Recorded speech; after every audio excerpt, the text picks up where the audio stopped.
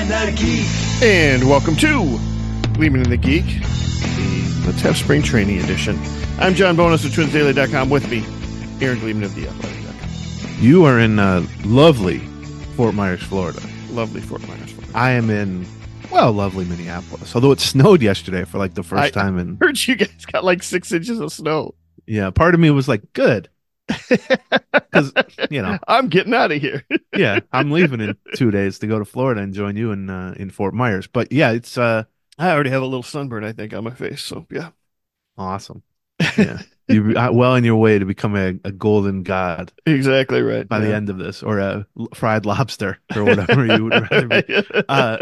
Yeah. So today, nothing really crazy going on at Twins camp. It's still pitchers and catchers only, technically. Yes. Yeah. But a few more position players are starting to roll in. I know you said before we started recording that you just talked to Carlos Correa, who was there yesterday for the first time. Royce Lewis came to camp today as well.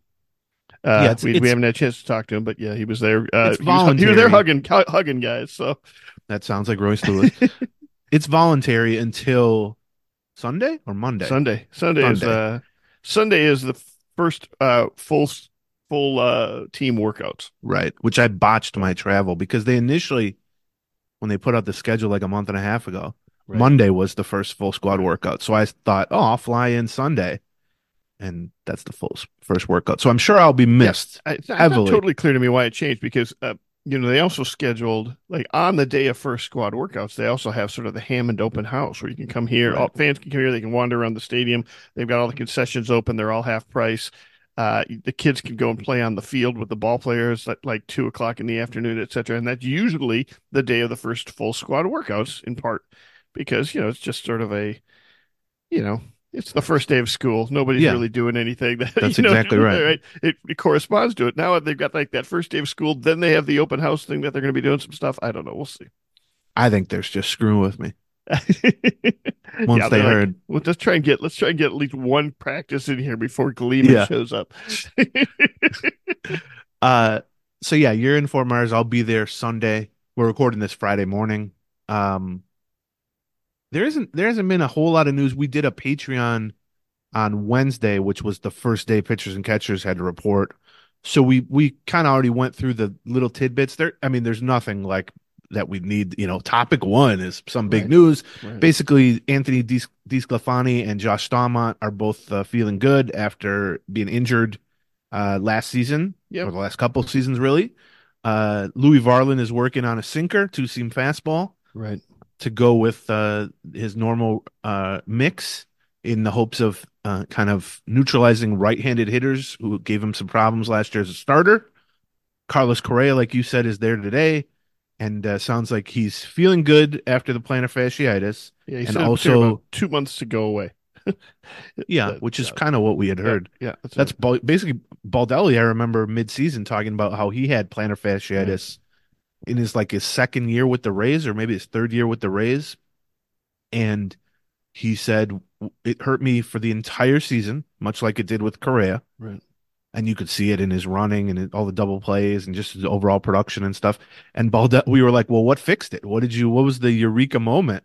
And he said, one day I woke up in the middle of the winter after like 2.5 months of doing nothing during the off season. And I stepped on the ground after I got out of bed and I thought, hey, that doesn't hurt anymore. And as absurd as that sounds, that it's not like satisfying for people who want timelines and all that stuff. It kind of sounds like that's what happened with Correa, which is you get off your feet for a couple of months, and then all of a sudden you go, okay, it's solved. Now that doesn't mean it won't come back necessarily, but that's the assumption had been that he would be fine heading into spring training. It sounds like that's the case. He's done some tweaks with his swing, which I honestly would be kind of surprised if he showed up day one of spring training and hadn't been in the lab a little bit to try to change things, particularly given how he played last year, which I think a lot of that had to do with the injury, the plantar fasciitis. So I'm not necessarily criticizing him for that, but I would have been kind of shocked if he came in and said, nope, didn't do anything, haven't studied anything. Here I am. We'll see how it goes. And then the only bad piece of news that you had passed along from day one of camp was Josh Winder, right, who has basically had shoulder problems for his whole Twins career, even going back to his prospect days. Right. and now is the one guy who's sort of behind schedule, which is a nice way of saying hurt. Early in camp with a what they call it in his It scapula. was a stress fractured scapula. Yes, which sounds not that fun, Well, no, honestly. I mean, it sounded like the stress fractured scapula was at the end of last season, and so Right. he's been in the treatment for it is rest, let it heal, and so as a result of rest and letting it heal, he got a late start on sort of his throwing program for the off season. So Right. that's why he is a little bit behind. That doesn't sound like he's. I mean, you never know, but it doesn't sound like he's feeling anything right now that's causing a problem. It's just he got little bit of a late start. Right. And his, I mean, I think his, first of all, like I said, he's had scapula as his shoulder and he's had shoulder problems, Right. various shoulder problems on and off for 3, 4 years now at minimum. And we've talked to him about it and it's frustrating for him. And he gets these small windows where he feels good and he pitches well. And then all of a sudden it's like, oh, no, I'm having some soreness. I got to shut it down again. So this is just part of that. I think even healthy, he was looking at an uphill climb to claim an opening day roster spot unless the Twins were, which is another thing we talked on the Patreon a couple days ago, the idea of how do they want to fill their last bullpen spot or two, maybe? Do they want just the best possible pitchers, which are going to be one inning relievers, Alcala, Stawmont, Jay Jackson, those type of guys, Right. Vanderberg, or once you get to like 6, 7 on the relief depth chart, and they're all kind of one inning traditional relievers, do you say to yourself, well, how much is that eighth guy really going to get used in prominent, close games? Would it be more valuable to have someone who can eat some innings, be a bulk Right. guy? Yeah. If that's their mindset, then Winder would have been in maybe among 4 or 5 guys, candidates for that job, similar to the role he's filled in the past for Yeah. the Twins. Sands, Hedrick, etc. Yeah. A Yeah, lot of those those type guys of guys. are So this might take him out of the running for that, but that was maybe a coin flip at best to be in that situation. So that's kind of where we're at news wise. The nice thing about spring training, at least early on, no news is good news. right. That's right. Because it can only be injuries Yeah, that's basically right. at this point. It can be initially, oh, I feel good, like we said with Right. Stamont and DeSclafani, which is good to hear. Obviously, proof will be in the pudding with that. But yeah, I mean, there's been years. I mean, even last year, honestly, by this point in spring training, well, within a week, Buxton and Polanco, it was like, oh, this isn't as good Right. as Well, I mean, people we were knew that hoping. they were like the other ones. Oh, they're going to be in a late start. Like they're not going to be playing in games very early. We know, Right. I think within the first week, we'd also heard Miranda's shoulders kind of acting up, and we're not sure whether or not he's going to be, he's probably going to be in a DH role already in spring training, etc. So, Yeah. So less news is generally good, even though we like news because we get to talk about it. But today we have two things to. We've kind of separated the show into two chunks. In addition to the two chunks who host the show. I don't know why I rope you into my self-deprecating humor, but no, sorry. you can absolutely. I Okay, feel two very chunky chunks. today, boy. Yeah. I am not in the best shape of my life. You will Yeah. see that when I show up in Fort Myers. I'm the one I am guy who, provided the best shape of your life is round. well, round is a shape. Uh, so we wanted to kind of put a bow on the television topic, which Okay. has really, in part because the Twins haven't made that many moves, but player moves. So it's kind of dominated the conversation, unfortunately. I mean, it's given us something to talk about, but we've been talking about this damn thing, well, honestly, since the last season, like during the Right. season, but since November, pretty actively, we've been asking questions about it. We've been speculating about it. Obviously, Amazon jumped in near the end and changed the whole scope of the situation, which, you know, I won't say that the Twins are unhappy about that, but I think probably for 2024, Twins fans are unhappy about that. So we wanted to kind of, I won't say this is the last time we'll talk about it, but put a bow on this thing and present our thoughts on it as cleanly as possible, as sort of a here we go, All and then right. we'll move on until this time next year when it could be the same situation. Who knows? I'm not that confident that this thing will be settled in terms of like a few, long term view in a satisfying way Right. within the next 12 months. But who knows? So basically, where we're at with the TV deal is that the Twins have re-signed with Bally Sports, which is part of Diamond Sports Group, for 2024 only, a 1 year contract.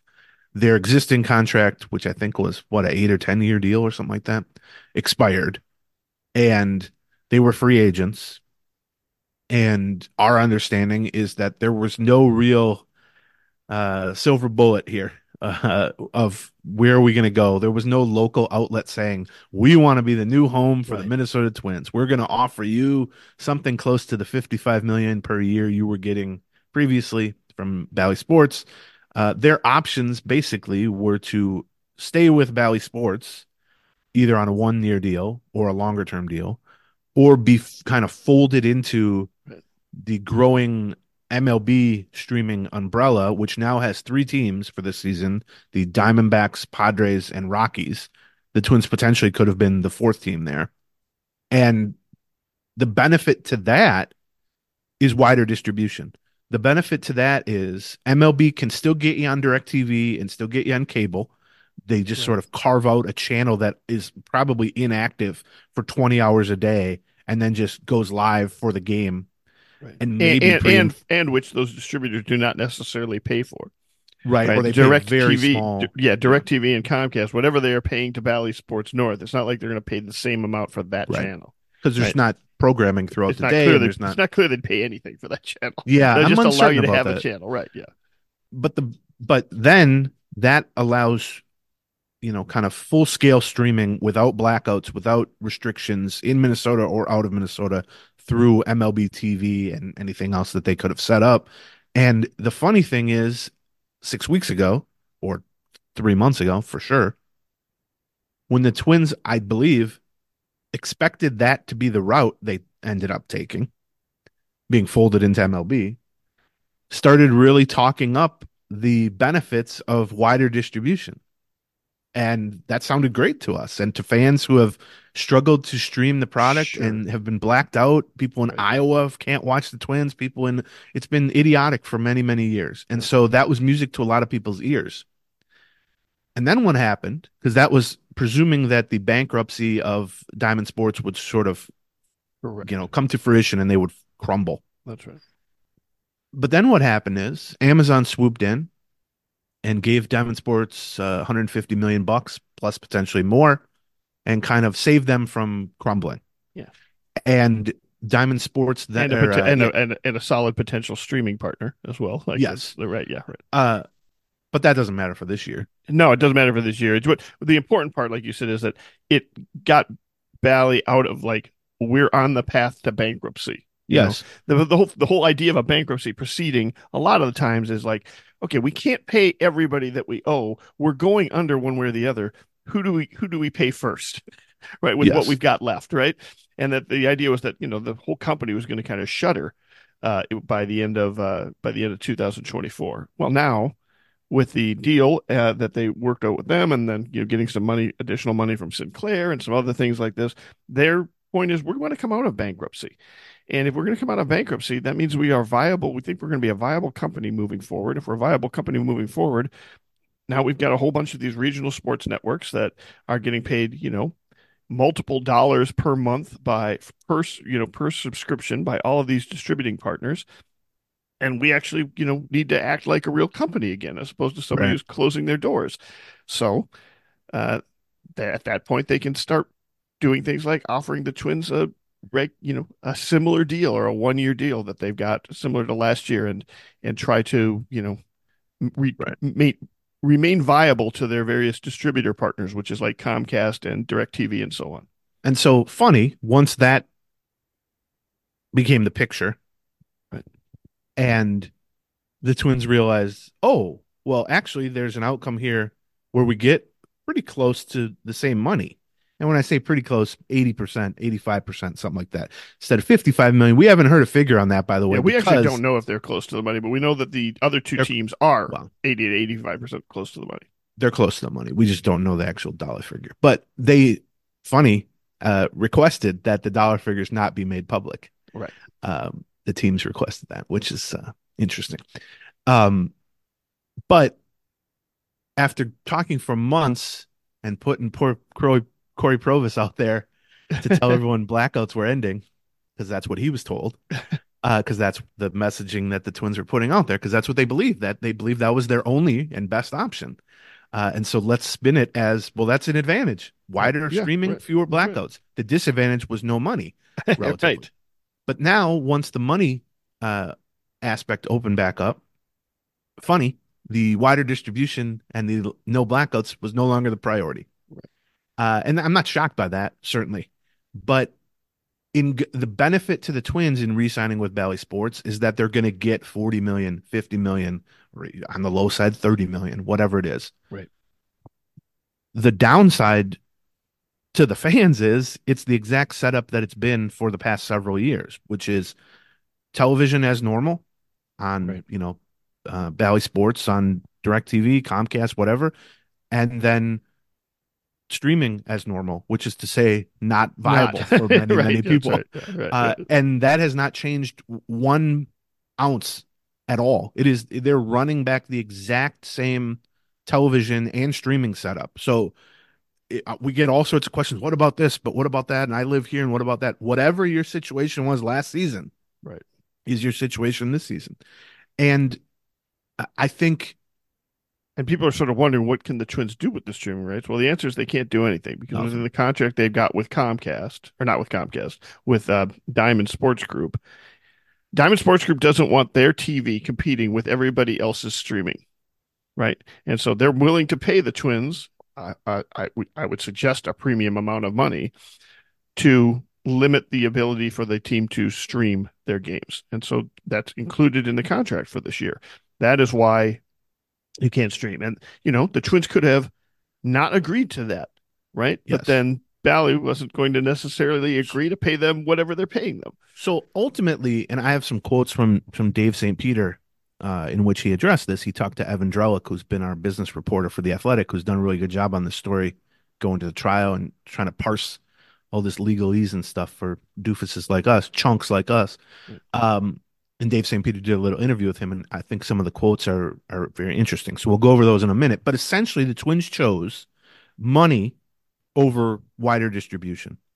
And there's probably not a person in the world who's surprised by that. I am not suggesting in any way that there's any element of surprise whatsoever in their choosing money and running it back with the same flawed setup over, let's just open this up and everybody can get it. No matter how much they talked about that a few months ago, they were going to always choose the money. But what's interesting is within that, if you say, okay, well, you chose the money and going back to Bally, a place they're not really happy to be at necessarily. Some of the Dave St. Peter's quotes about that were even funny, which we'll get to in a second.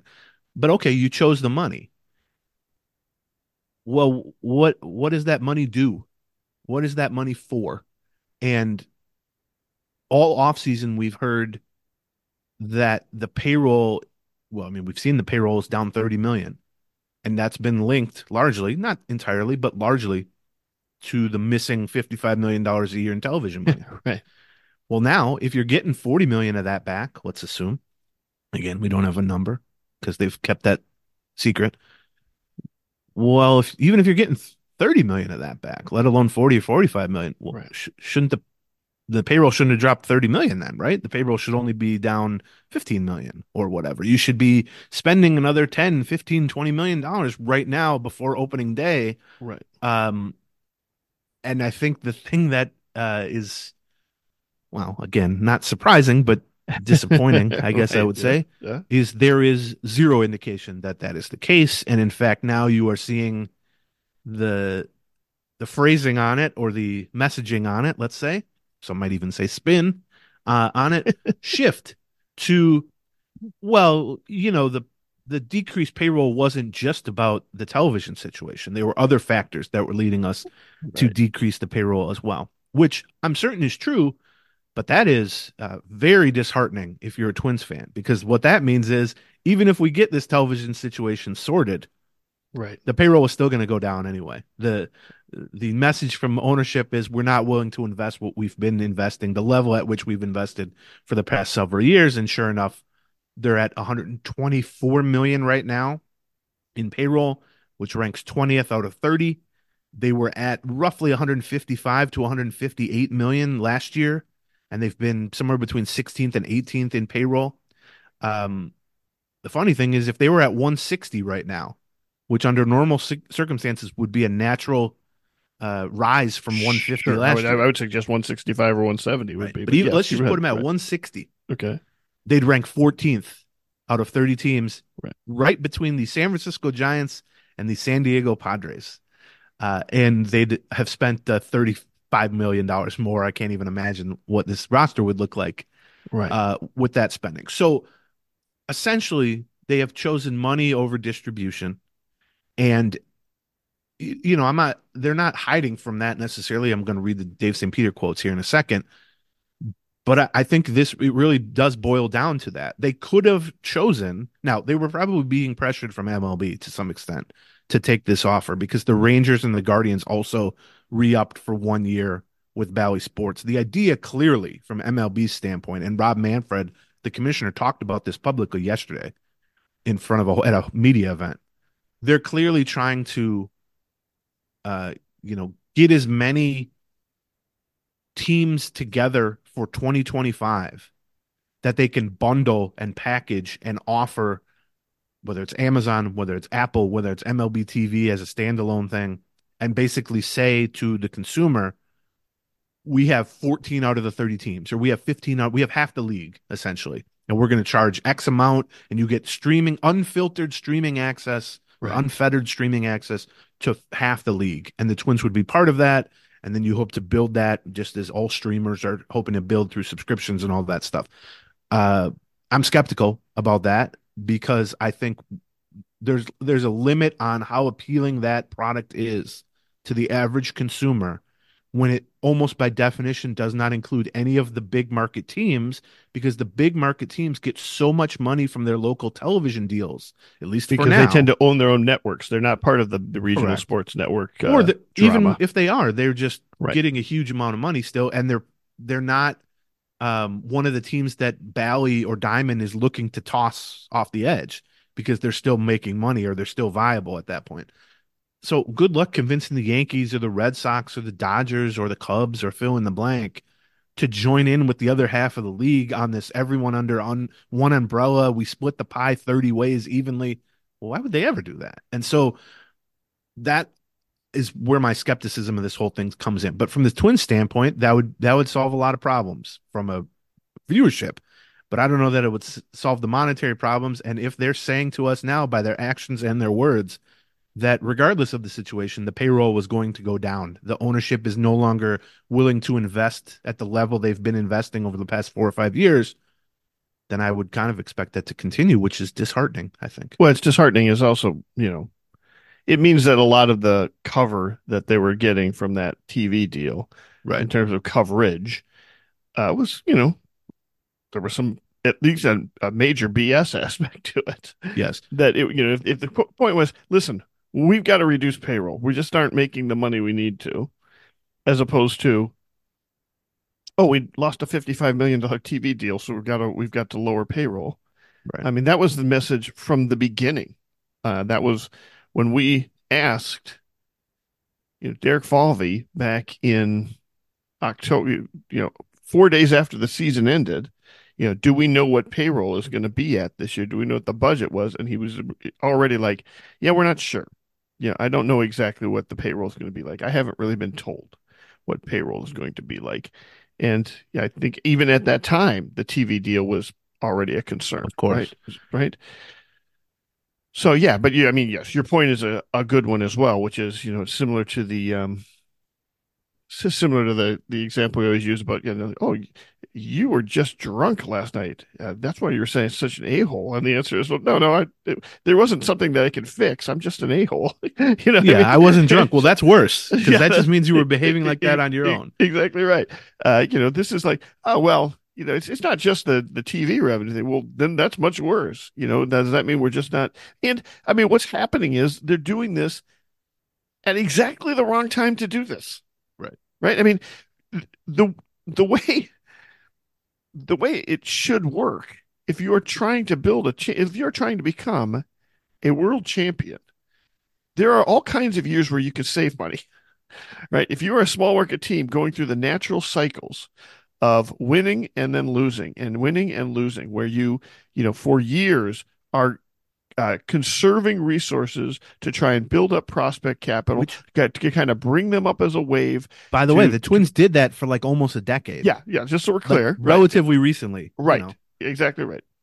under And then Terry you get to Ryan. the point where that wave arrives, where you've got, one of the best rookie classes the Twins have ever had, and you're paying it, and it looks like they were ready to start investing. They did go out and sign Josh Donaldson. They did go sign out Carlos Correa. They did extend Byron Buxton. Well, now you're at the point where, okay, good. We've actually won some postseason games. We made it to the ALDS. Uh, what's the next step? Well, the next step is to continue to get better. Now you can plan on some of that happening just with, maybe some natural progression by the rookies, although I would suggest that as outstanding a year as most of those rookies had, you should also probably be expecting a little bit of regression there, right? Yeah, but you'll But get more of it. It'll be right, more quantity versus quality now, exactly right, exactly right. Uh, at that is the point at which you start legitimately investing money, right? That is where the reason the Phillies are good is they thought they had sort of a natural group of talented players coming up. And then on top of that, they go out and they sign Bryce Harper, or they sign Real Muto, etc. Right? right, That is the way. That is the way you get from a good team or a postseason caliber team to a championship caliber team. And this is the last. I mean, they are sort of in that last couple steps here. And to kneecap themselves with a $30 million payroll cut, and then to say, yeah, it's also, yeah, yeah, to provide themselves some coverage, first of all, with this TV deal. And then to when the TV deal kind of comes through, and again, we don't know exactly the number. I don't know whether or not that is a $30 million or a $20 million or a $45 million deal, right? But whatever it is, some additional money should be coming here, let's to the put it team. this way. It's closer to the original 55 million than it is to zero. I would I think will so. guarantee you that. Yeah. So, Anyway, a the lot the closer. right. And so I Bottom, completely agree. yeah, the It's bottom line is this is exactly the wrong time to do this. This is a strategic fail on the part of ownership. right. And it's And been dragged out over the course of 4 months to the point that, you reconfirmed everyone's skepticism or, frustration by, like you said, instead of putting pedal to the metal at a time when you just broke a 2-decade playoff losing streak and are showing some real progress and something that you can start to build towards being one of the better teams in the American League over the next, X number of years to slash payroll. Well, that is precisely what the fear has been for every Twins fan every year for 50 years. So not only are you confirming that at the worst possible time and sort of making all the momentum and the fan morale and everything that was so great in October immediately vanish. But then you've also, because of the way the television situation played out, you've also confirmed everyone's suspicions or skepticism or frustration about the level of BS that is just right, generally occurring right. across baseball, across the Twins, across big business in general in this country, whatever, which is to say, yeah, payroll's 30 million lower, but we're missing 55 mil here in revenue. So you can Right. kind of link those two up. And then 3 months later, it's like, we heard you guys are getting like, I don't know, 40 or 45 million of that 55 million back. You're gonna bump back the payroll. Oh no, there's other problems too. We can't do that. And again, this all might be true. It because that was the messaging doesn't mean that they weren't, actually other factors involved here. But Twins fans can only react to what they've been shown and Right. told in actions and words and on-field product and actual spending. And I cannot draw up a worse offseason for that Right. necessarily. And Yeah. but Right. again, they're probably still going to win the division. And once they win the division, you can make another playoff run, and Royce Lewis will still be up there, in the playoffs with a Sure. chance to do his thing, and Carlos Correa and all that stuff. And so you need to balance that. But one of the weird parts of the Twins, I would say, over the last 4 or 5 years is they seem to not, and I'm talking about the from an ownership level or a sort of the C-suite level, the CEO level and team president level and all that stuff. There seems to be a weird disconnect, whether it's them talking about season tickets or them talking about television ratings or just the overall morale of the fan base. There's this weird disconnect that any level of success is followed by them saying, people don't seem as excited as we'd hoped about this. Yeah, Why right. are our Yeah, yeah, doors not being blown off for season tickets? And why right, is this? And it used to be that I wanted to shake them and say, because today wasn't the start of this. right. We were all born yesterday. That's why. Yeah, Right. I Yeah, was right. born at night, but it wasn't last night. Right. Uh, there's 50 years of this, and certainly 20 years of this, Right. where everyone knows or fears that the other shoe is going to drop at any time. Right. And guess what? You guys have played into that. Yeah. And so Yeah. now they have 5 times as much reason to think that way. And so now this is just the worst outcome on that level. And I realize it's sort of PR based or perception based, and that is not, that can be a tricky game. But you got to help yourself. And if you're a business, if you're a restaurant or whatever it is, and you say, "Man, we got a good chef and we've been putting out good dishes and some people are really excited about it. We've been getting pretty good reviews, but we're just not getting the foot traffic in here. We're just not making enough revenue."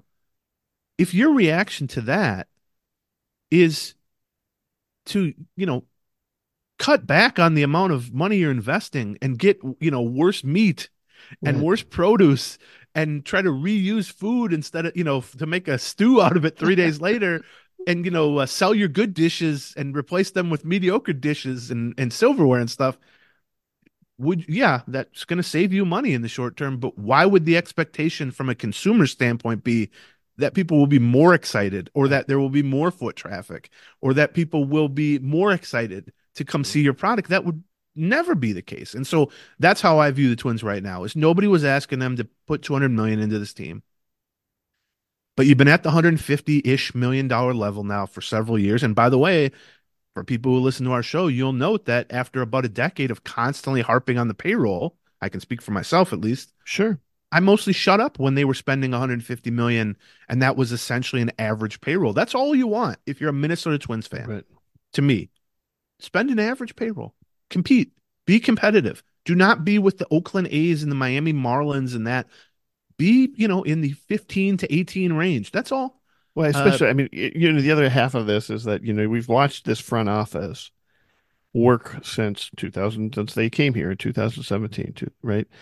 To develop a farm system and develop some pitching. And we've been waiting for this stuff, right? We've watched them and the payoff to that for me, all those times where they like, no, we're not going to trade away the prospects. We're going to hang on to them, right? All those times where you're going to like, oh, we're just going to assign a shoemaker or a hap as opposed to any big one. We're not going to trade for a big pitcher, etc. All these things that they've been doing to sort of build a base level of talent that can compete.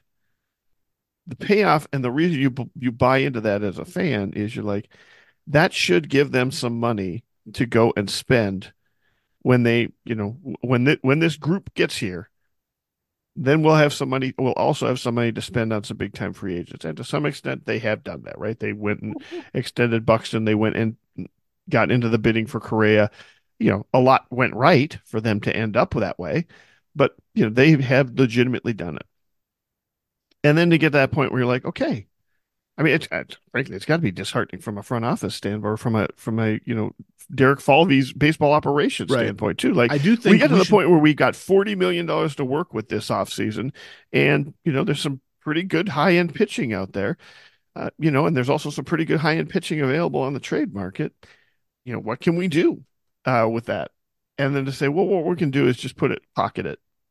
right. That's gonna Just we're gonna slash pocket that. basically that amount. I do think to I'm glad you said that. It is absolutely worth separating or differentiating between the ownership level and the front office in terms of baseball ops front office. Mhm. Because the idea that Derek Falvey or Thad Levine or Rocco Baldelli, for that matter, would in any way suggest lowering the payroll is absolutely absurd. Right. That is an order being given to them. And so, because he's the face of the front office, Falvey will get the most crap for that. Oh, Falvey, he doesn't spend money. But Falvey has shown certainly more so than his predecessor, Terry Ryan. Right. Yeah. He will, if you tell him I have $1 for you to spend, he will spend 99 cents or $1. He ain't Yeah. spending 50 cents. And Right. so if the Twins would have told them payroll is going to remain static, you're going to have 158 million to spend. Their payroll on opening day would be within 5% of that and possibly a little higher than that, honestly. He pushes, like you've said. Right. And so when you look at their payroll and it's 124 million, and I think both of us think there's probably one more move for a right-handed hitting outfielder coming, which we're going to talk about it shortly, but that might push him to 130, maybe even a little bit more Right. than 130, whatever. But it's still going to be 25, $30 million below last year's payroll. Well, that's not coming from the baseball operations department. Right. Derek Volvey and Thad Levine, et cetera, are not the ones who are saying, let's cut payroll. Let's do that. We can put a better team on the field for 130 million than we can for 160 million. I mean, I'm not going to swear because it's not the Patreon, but who the F would ever think that? Right. Money isn't everything in baseball, but there's no notion that having 160 million is worse for you than having 130 million as a front office. That's coming from the top. That is coming from the ownership level and the team president level and the CEO level. And they have their reasons for that. And from a pure profit and loss standpoint, I'm sure it's supported. I don't think they're lying in that regard. Right. I just think there is a disconnect between how they view that and this idea that, well, if our revenues are down, it is mandatory for us to lower payroll so that we avoid losses. This isn't some mom and pop shop here. Right. It's not some, little store that's going, well, we can't afford to lose $1,000 a month here. We got to get break even or better. And so we got to slash, food costs, and we got to do this and we got to do that. This is a ownership group that has billions of dollars, billions, like, multiple billions of dollars. These are among the richest families in the entire world. Right. They could lose $50 million a year on the Minnesota Twins and it would not make a dent in anything. And again, I'll always preface it by saying it's easier to spend other people's money. But I think the scale at which this is happening needs to be understood. And also the from what level within the Twins leadership group it's being mandated needs to be understood. This is not Derek Falvey. This is not Rocco Baldelli. This is not the players. This is those people being given a lower amount of resources to work with. And I just think, yeah, you said it well earlier, which is this is bad at any time, but my God, is it tone deaf and bad and just reinforcing every possible negative stereotype or bit of skepticism or frustration that fans have had about this team for decades upon Right. decades. It is doubling, tripling, quadrupling down on all those in a way that, guess what? Uh, nobody's Yeah. going to defend that. Nobody's Right. going to Yep. try to do that. And so I hope they did the math on that too, which Right. is it worth saving $30 million to just crap on this whole situation when morale was high? Right. And I guess they've decided that it is, but I do think there's a disconnect that we've seen from those To be fair, people. $30 million is a lot of money. But it's not a lot of Well, money to what? them. Yeah. That's the beauty of being a billionaire. $30 million does not have Eh, to be a lot to you. And by the way, if you're losing too much money owning a Major League Baseball team, someone will give you $2 billion to take it off your hands for you, and sure. you can be even richer than you were before. You've not been sentenced by a judge as a court order as part of a punishment to lose $50 million a year owning a professional baseball team. And so I think that's the frustration. And if is it going to mean they won't win this year? No.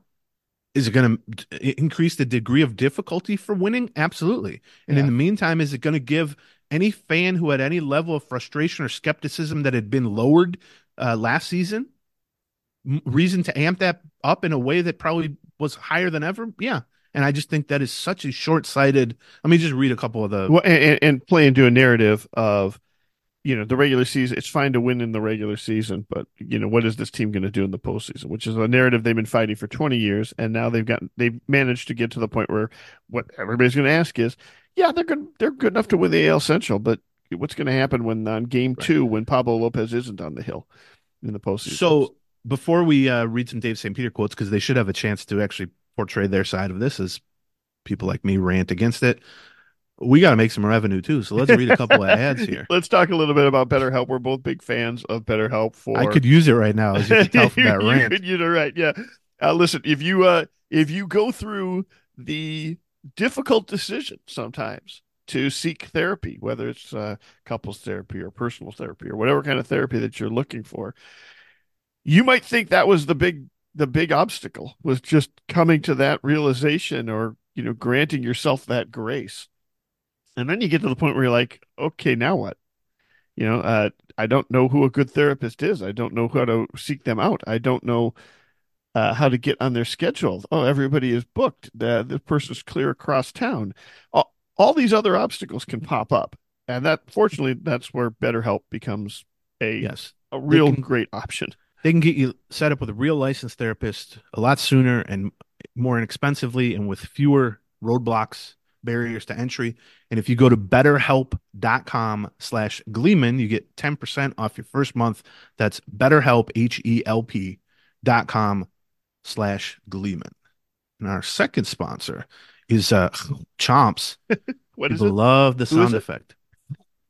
Shop. Chomps. I hope that comes across on Zoom as well as it does in I am. person. I am. I'll be honest with you. I didn't bring any of my Chomps beef sticks here to Fort Myers. I'm missing them. Yes. I'm a So big. I become a big fan of beef sticks. Chomps is meat sticks. They got beef, they got turkey, they got other stuff. They Right. sent us a little variety pack when they first became a sponsor, and I tried basically all of them. And it's a good like throughout the day snack, like you were kind of Right. saying. Yeah, you can get the munchies in the afternoon or something like that, and you're like, boy, this is where things can go sideways in a hurry. No, it's a great option for you is to have a little beef stick. It's not too many calories. It's no, low in carbs. It's great. Like kids love them. Dads love M- them too. Made with natural ingredients, no sugar, a lot of protein, nine bold flavors. So Yep. there's a lot of options. You can find one that you like, or you can get a variety pack, like we said. Yes. Yeah. You go to Chomps, Chomps, chomps.com/Gleeman. And they are giving our listeners 20% off their first order and they'll throw in free shipping. That's chomps.com/Gleeman to see all the flavors and get 20% off your first order with free shipping. CHOMPS.com/Gleeman, chomps. And don't forget to use our promo code Gleeman so they know we sent you. Okay, let's read through some of these DSP, Dave St. Peter, team president for 20 years. How long has he been the team president? Long time. Since I, 15 at least. yeah, long time. Certainly since we've been doing this show. Yes, for sure. Um, so again, he did a little Q&A with Evan Drellick, who's the athletics writer who's been covering this. So I just read some of these quotes because I think they're worth parsing, but also just he deserves to have his say in this as people like us react Sure. to their actions and their words. So uh, here's what Dave St. Peter said about the 1 year deal to return to Bally. He said, quote, there's a benefit to the clarity of having a deal. This has been a long and winding road. At some point, recognizing the calendar, it was important to bring closure for 2024. For the Twins, the return to Bally Sports is generally viewed as a positive. The people that have produced our games, sold our games, worked to distribute our games, they're dear friends. They've been critical partners of the Twins for a long time, and I know they're going to do an unbelievable job in 2024 with storytelling. All that is true. We talked about this on a Yep. episode a few weeks ago. It ain't the people at Bally Sports, the producers and the cameramen Right. and the That's right. on-air talent. They've been in much limbo. This has been a horrible situation for them too. They all do a good job. It's not their fault. Here's St. Peter a little bit more on the deal to return to Bally. He said, that said, which a journalism teacher once told me, nothing matters before the word but. That's right. Yep. That's right. You can say whatever you want, and then you say, but with that said, St. Peter says, it's not a perfect outcome for anyone. It's a 1 year deal for us. Some of it was in our control. Much of it was out of our control. Some of it is a product of the bankruptcy system. And as we think about it from our perspective, it's a balancing act. You balance economics, distribution, and production quality and local priorities versus national priorities. And then here's the end of the answer about the 1 year deal. Uh, he says the disappointing news is we had said very openly that our top priority was expansion of reach of our games. We felt we were in a unique position to deliver on that, considering we were a free agent in the television world. And at the end of the day, we ended up doing a 1 year deal on linear distribution only. And we recognize that leaves a growing number of our fans in a place where they're going to have a harder time watching our games. That's all true. And I mean, he didn't dance around that. At least Yeah. In terms of corporate speak, that's at least saying some of the things we said, minus the critical aspects, but it's basically saying we promised this and we did not deliver on that promise. So I do give him credit for that, I think. But the here's then what he said about the access not changing, like, not delivering on that promise to increase the streaming and make it easier for people to watch games. St. Peter said, quote, "We get it. We're not tone deaf. We understand the gap and feel horribly that we have, at least in the short term, been unable to address it. But we continue to focus on it, and I'm hopeful that maybe sooner versus later, we'll be able to resolve this issue and enhance accessibility. I think it's critical for the Twins. I think it's critical for our industry." Now, I would suggest that there has never been a statement released by a corporate entity or someone high up in a corporate entity that used anything resembling "we're not tone deaf," in which they were not tone deaf. I Potentially. think it's almost a one for one there. But what he's basically saying is we chose the money. We didn't Right. think we were going to choose the money. Right. We thought for the last 3 or 4 months that we weren't going to have the ability to choose the money. And so we touted the increased Right. availability or accessibility. Then the money came back into the picture and we said, forget all that. We'll take the money. And that's fine. But there are repercussions to that.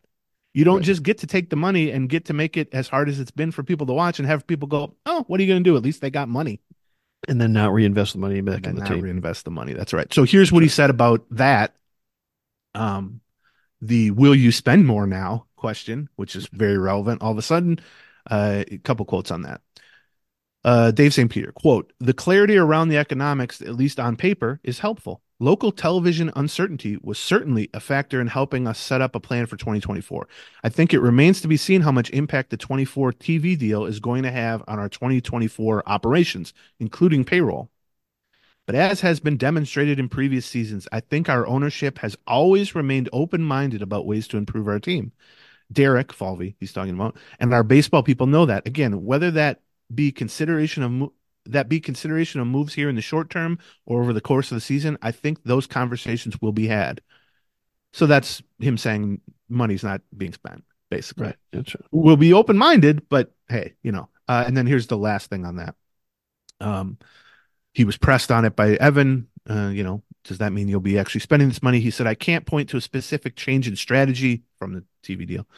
Quote, "I think it's more likely than not that the reality is any impact from our TV deal relative to our short-term player investments is going to probably be limited. But that'll ultimately be up to the market and up to opportunities that Derek feels are good for the Twins." And then the very last thing, well, that's Drellick then said basically, "So are you no longer saying that the drop in payroll was tied directly to the drop in local television revenue?" And here was his last quote on that. Quote, "I'm not going to get into specifics, but local media is one element of that. There are other elements that impact how you think about your budget, or as I would think of it, your business plan." So again, this is all sort of what we're talking about. They chose money over accessibility.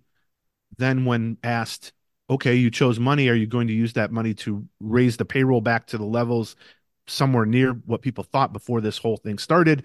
They're basically saying no. I mean, we'll be creative and open minded and all that, but that's a no. And then, when asked, well, how's that math check out then? Because Right. if you lowered the payroll when the TV money was missing, and now most of the TV money's back, but the payroll is going to stay lowered, he's basically saying that was just one element of the reason why the payroll was being lowered. And again, I believe all this stuff. I believe there's spreadsheets somewhere at Target Field offices that are making clear the profits and loss aspect of this.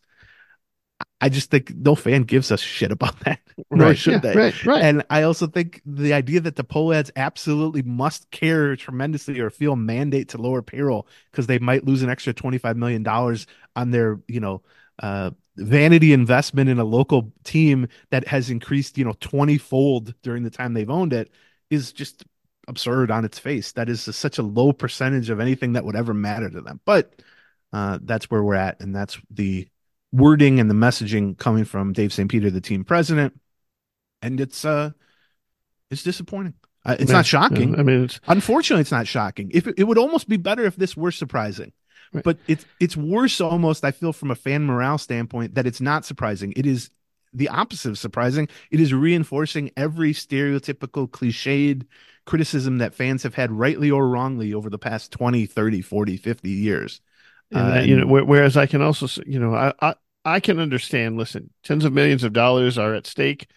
That is worth maybe taking a PR hit, but I will also suggest that, you know, the strategy of investing to the point where you lose money when you're in the upswing and in a competitive window, and using that as a base for to develop a generation of crazy fans right, in the same way that the whole point of that is you can make up that money again when you're back on a downswing, right? When after you have made it to the promised land and you have worn the championship ring, and yeah, player after player is becoming expensive, and suddenly you're like, Jesus, we can't afford this anymore. We can't afford to we can't keep all these guys anymore, right? And some of them are on the decline now. Like they're not 26 anymore; they're 32.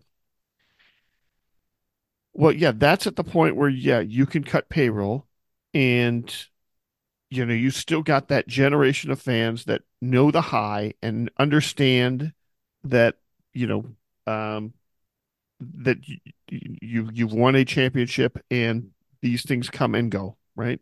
It's not going to be easy.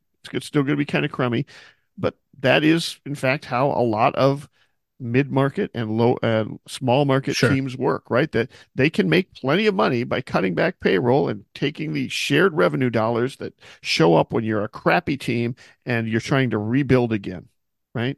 And that can make up for those times that you probably invested a little too much money in it, on the upswing.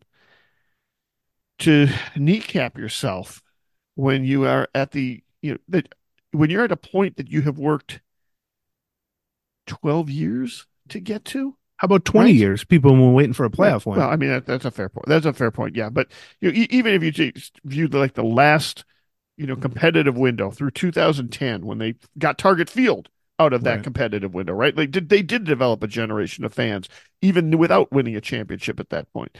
But to get to the point where you're like, you know, you are at the point where you could be one of the top two or three teams in the American League. Maybe, you be favored in an ALDS. Get yourself to an ALCS. Get yourself a puncher's chance versus the Astros or whoever is up at that Right. point. And then to say, yeah, it's not just it's bad business, which is Right. a weird thing to say about the Twins. The idea that the way to improve the demand for your product is to scale back investment in that product, even for a moron like me, that is just on its face stupid.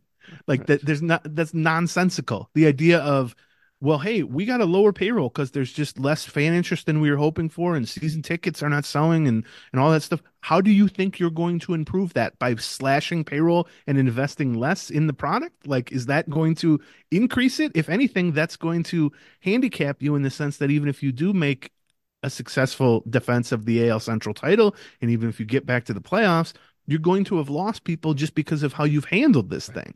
It's going to be hard to, like you said, create super fans and lifelong fans. And at some point, it becomes almost like a self-fulfilling prophecy. It's like, hey, we got to cut back payroll because there's just not the excitement or the demand for our product, and we're just not, getting as much revenue as we think. And then a year or two from now, it's going to be like, man, that hasn't really improved. And Right. you just want to scream, well, yeah, everyone was really excited about this team. And then you cut 30 million off the Right. pay. Like, what do you think is going to Yeah. happen? And how do you change that without investing in your product? How do you change that without spending? And here's how we'll end this. And then we're actually going to talk a little bit of baseball We to are at end the spring show. training. We should probably be on that whole That's true. slide here, right? Yeah. I made John travel to Fort Myers, go into a radio booth at Hammond Stadium, so we could rant about the payroll Right. situation. Here's the last thing I'll say.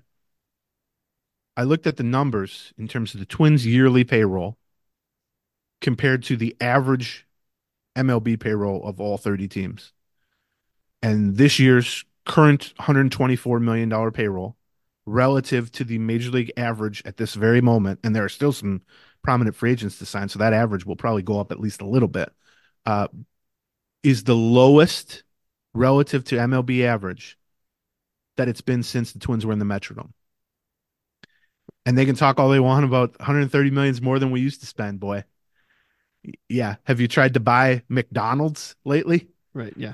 Everything's more than it used to be. And so the idea that you snapped a 20-year losing streak in the playoffs and then you trot out what is going to be one of the lowest payrolls relative to the league as a whole that you've had since 2010 when you moved into a beautiful new, mostly taxpayer funded ballpark Right. it is gets to the heart of this entire lengthy, too long probably discussion, which is what kind of sense does that make as a someone trying to market your product to people on the most basic level? So it's unfortunate. On the other hand, spring training started. This still is, I think, on paper, clearly the best team in the AL Central. And so we wanted to, for anybody who didn't tune out for that lengthy payroll discussion, or is not like switched to becoming I'd say become a Brewers fan, but then they're just as bad. They traded away their That's best right. player, That's true. and their payroll's I think 21st, Yeah. That's right. one Yeah. one That's behind the right. Twins. Out there behind us for Become a sure. Dodgers fan. Everybody will become a Dodgers fan, That's I right. guess. To kind of go over, well, what are the actual like spring storylines, and not necessarily the in-season storylines. Although some of them are going to be overlapped, obviously, but 6 weeks. They're going to be in Fort Myers. Yeah. Opening day is in Kansas City on March 28th. So about 6 weeks from now. What is actually being accomplished or what questions are being answered, hopefully, over these next 6 weeks? Now, there are going to be some new questions that pop up, unfortunately, with injuries and stuff Right. that we talked about. But uh, Yeah. I I mean, I think, was actually kind of struck by how few questions I really have as I kind of take a well, look you at mean the. like roster Right. battle Yeah. type of Yeah. questions. To some extent. Yeah. Yeah. Although And, I would, or at least how many non-health questions I guess I have. Really, I have. right. But I Right. think that's sort of always the case on day one because on day one, it's all dunnies and dummies and no bunnies and Bunnies and duckies. duckies. Yeah. Yeah, Jesus, I'm an idiot. Duckies and Um, bunnies. Yeah. yeah, duckies and bunnies. Thank you. On day one, like we said last year, it was like okay, this seems like a pretty good lineup, and then a week later, Buxton and Polanco and Right. Miranda Yeah. and Right. Kirilloff were all hurt. Right. Well, that creates some questions and some changes. So yeah, I mean, today you look at the bullpen and you go, they got too many guys. Well, Right. yeah, but what if Stallmont isn't as healthy as he thinks, or Right. Alcala isn't? And you look at the rotation and you go, well, as long as DeSclafani's in good shape and looking like himself, the rotation's pretty solid too. Well, what if he's not, or what? Right. I think you're right in the sense that you look at the lineup today, and they're basically missing one right-handed hitting outfielder from Right. having at least sort of a functionally complete 26-man lineup for opening day. So there aren't a whole lot of like internal battles. But Right. there will be if they don't bring in someone to fill that role, You're right. because I then you're mean, looking right. at Austin Martin versus I don't even know who, Yeah. Right. Miranda, Right. Michael Hellman. Like there's going to be a full on battle for that spot. And then B, I would say, injuries. These things kind of create themselves. Like the we might think we know 25 of the 26 guys on the opening day roster right now. Right. I bet we don't. That'd be a good exercise actually. Name we should do that actually every spring maybe. Just So do right now. here's the 26 and see how many we get right. Yeah, predict the 26 on day Yeah. one of spring Yeah. training. Yeah, my And guess then is we'll be off by. I'm not sure. I know exactly which of the guys are going to end up in the bullpen. That's the one right. place where I wouldn't. But and you're right though, and it would be interesting to see if how much injuries actually impact that. My guess is we would pretty consistently, or over the last few years at least, with this team get 23 Yeah, that's of the probably right. or maybe 22 of It's the usually one or 26. two bullpen spots, one or two bench spots, I and mean, then on day whatever. one, we wouldn't have put Donovan Solano in there. I know last year. Wow, yeah. He didn't exist in the Twins world Right, on day right, one. right, True.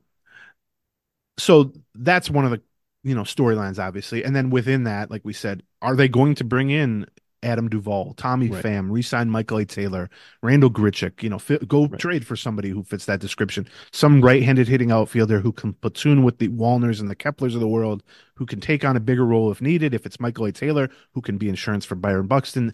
That seems to me just the one gaping hole on the roster. And it's not the most important spot on the roster, certainly, but it's the most straightforward, logical, like, oh, they just don't have this.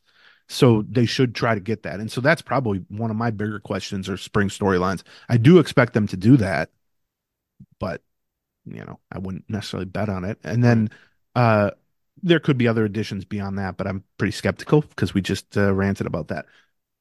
The other big question mark or storyline is, health. Right. Well, the big one there is Byron Buxton. Yep. Always, every Yep. spring Yeah. for Closely 50 related to years. the whole last person on the roster That's true. Yeah. thing. Yeah. Last spring it became clear pretty quickly, and then they basically announced, well, he's just not ready to play center field. And so we're going to try to get him ready to be a DH, and we know how that went. Not good. There's more optimism now. He had another knee surgery. Uh, we'll see when he shows up and he starts running around a little bit how accurate that optimism actually is. But the idea with him is it's a different situation. It's yes, he's coming off a knee surgery like last year at this time. It's a different knee surgery. We think we have a better handle on the problems. We think he's just in better shape condition wise than he was reporting to camp last year at this time. Those are all great things until you get punched in the mouth. And then, Right. Yeah. the plan So, changes. So that's obviously probably the single most important question to answer during camp, I would say, which is just Byron Buxton question mark. Seemingly every year, that's the biggest question. And then within that, the Michael A. Taylor aspect stems from that. Willie Castro's role stems from that. Austin Martin potentially being on the opening day roster stems from that. It right. all sort of is a branch on the Byron Buxton question mark tree a Yeah. little bit. Uh, Correa to a lesser extent, but still similar question mark, although he certainly, like you said, talking to him a couple hours ago, Yes. he certainly is saying, I feel good. I'm ready to go. Right. And when I say he's saying, I don't mean like he's lying or anything. It's just, that's to me a little different than Buxton in that you can point to a clear thing that they think has been corrected. Um, Right. and he led the team But with but in 500. but in both cases, I'll say this. It can be sort of a double blind situation. True. It could be like in both cases, we're like, well, they weren't very good because they were hurt. Well, I mean, they were Could be hurt both. for Yeah. sure. It could be that their also skills are deteriorating a little bit. We, Like that's not we talked unheard about of. that this time last year with Kenta Maeda, which Mhm. everyone was like, oh, well, once they get Kenta Maeda back from Tommy John, that's a huge boost to the rotation. Right. And our point I remember talking about at the time was, well, yeah, but he's also gone from 33 to 35 now, and he hasn't Right. pitched in 2 years. Right. And so even without Tommy John surgery and that clouding the picture, degree of difficulty of re- reclaiming your status as a pitcher from that, he might have just gotten worse Right. from aging. And I think we kind of saw that with Kenta Maeda, which is he did return from Tommy John. He almost immediately struggled and got hurt, but then he came back and he was pretty good down the stretch, but he wasn't quite the version pre Tommy John. He was still good, solid Sure. mid rotation guy. And I think that's the worry with Correa, which is when the Twins signed Correa, he was 27. Now he's 29. I'm not saying that's over the hill. Look into the Zoom right now if you want to see over the hill, John. Look at right in front of you. Um, Up or down really works either way, or side to side. What do you go, full screen or half screen on these Zooms? Oh, I go very tiny screen. Really? Yeah. Yeah. Yeah. Okay. I put you up to the middle to towards the Smart. camera so I can Smart, look like I'm probably. looking at you. Okay, that's smart. Um, but he's lost some speed. That's been clear even before the injuries. Right. He was very good, but I would say short of great for most of 2022 when he was healthy. He turned it on at the end, but for the first several months, he was not the MVP caliber player. He was, maybe a borderline all-star caliber Right. player. The idea that he's just going to resume being an MVP candidate or even an all-star uh, isn't so set in stone. So I think that is a major question mark, a huge question mark. Uh, I guess I'm more confident in that than I am in Buxton's entire situation Sure. because there's just more proof of concept with that Right. of Right. late. And even while hurt, Correa did get almost 600 plate appearances last year, had a great October, et cetera, et Right. cetera. As hurt Then as the he was still able to play and especially be right, productive in October. So right, and it did seem, particularly with like the double plays and just watching him physically, right. that yes, it's a double blind and that he could have also just aged and gotten worse and been injured. Right. But you can at least point to it and say it seems pretty clear that he was couldn't run, couldn't Yeah, plant on right. his feet, all that Sure. stuff. And then the other like sort of obvious question, I think, and we can get into some of like the smaller ones here, is the rotation and just how do you replace Sonny Gray? We talked about that on the last Patreon, and you're not going to replace Sonny Gray. Like, in other words, there isn't another guy on this staff other than maybe Pablo Lopez who's going to be runner up for the Cy Young Award or who's going to throw 180 something innings with a 275 ERA. If that's what you're waiting for to quote unquote replace Sonny Gray, Right. it ain't happening. But Sonny Gray wasn't going to do that. I'll take the over on all those numbers with the Cardinals, or worse than all those numbers with the Cardinals this year. And so, really, how they're looking to replace Sonny Gray is Joe Ryan being closer to the first half version than the second half version. Bailey Ober being the version of all season, but being it for 175 innings Right. instead of 140 in the majors and 30 something in the minors or whatever. And then Chris Paddock, giving them 125, 140, 150 innings of healthy, good mid rotation or better starting performance, which they seem fairly optimistic about. And if you get two of those three things, you probably go a long way towards replacing Sonny Gray, quote unquote, replacing Sonny Gray. And then in the fifth spot, whether it's DeSclafani for most of the year, or Louis Varland takes over, or Right. David Festa steps up and takes on that, that's also key too. And so it's going to be hard to replace Sonny Gray, but I think the idea that just by removing him from what was a really good rotation suddenly makes the rotation not good anymore is probably a oversimplification or an overreaction because, and these aren't perfect, but if you look at most projections, whether it's Fangraphs, Baseball Prospectus, whatever your projection system of choice, minus Sonny Gray, they're still one of the three or four best, certainly top five rotations in all of baseball. And that is with skepticism surrounding Ryan and Right. Paddock and Yep. DeSclafani and all that. And so there Yeah, I it's don't. I, not I as I don't know if we're going to know who's replacing Sonny Gray by the end of spring training. I think that's a question that's going to have to be answered throughout the year. right. But it will be sort of interesting to see like who's got some steam and you know who are people talking about. I'll throw one more there towards the bottom of the rotation. I'm just starting to get a little steam on Simeon Woods Richardson as to You whether or should not. read my article from last year. It'll Oh yeah, assuage you of those I think so. thoughts. Why did you have something similar last year? Yeah. He How he was going to be have a breakthrough year?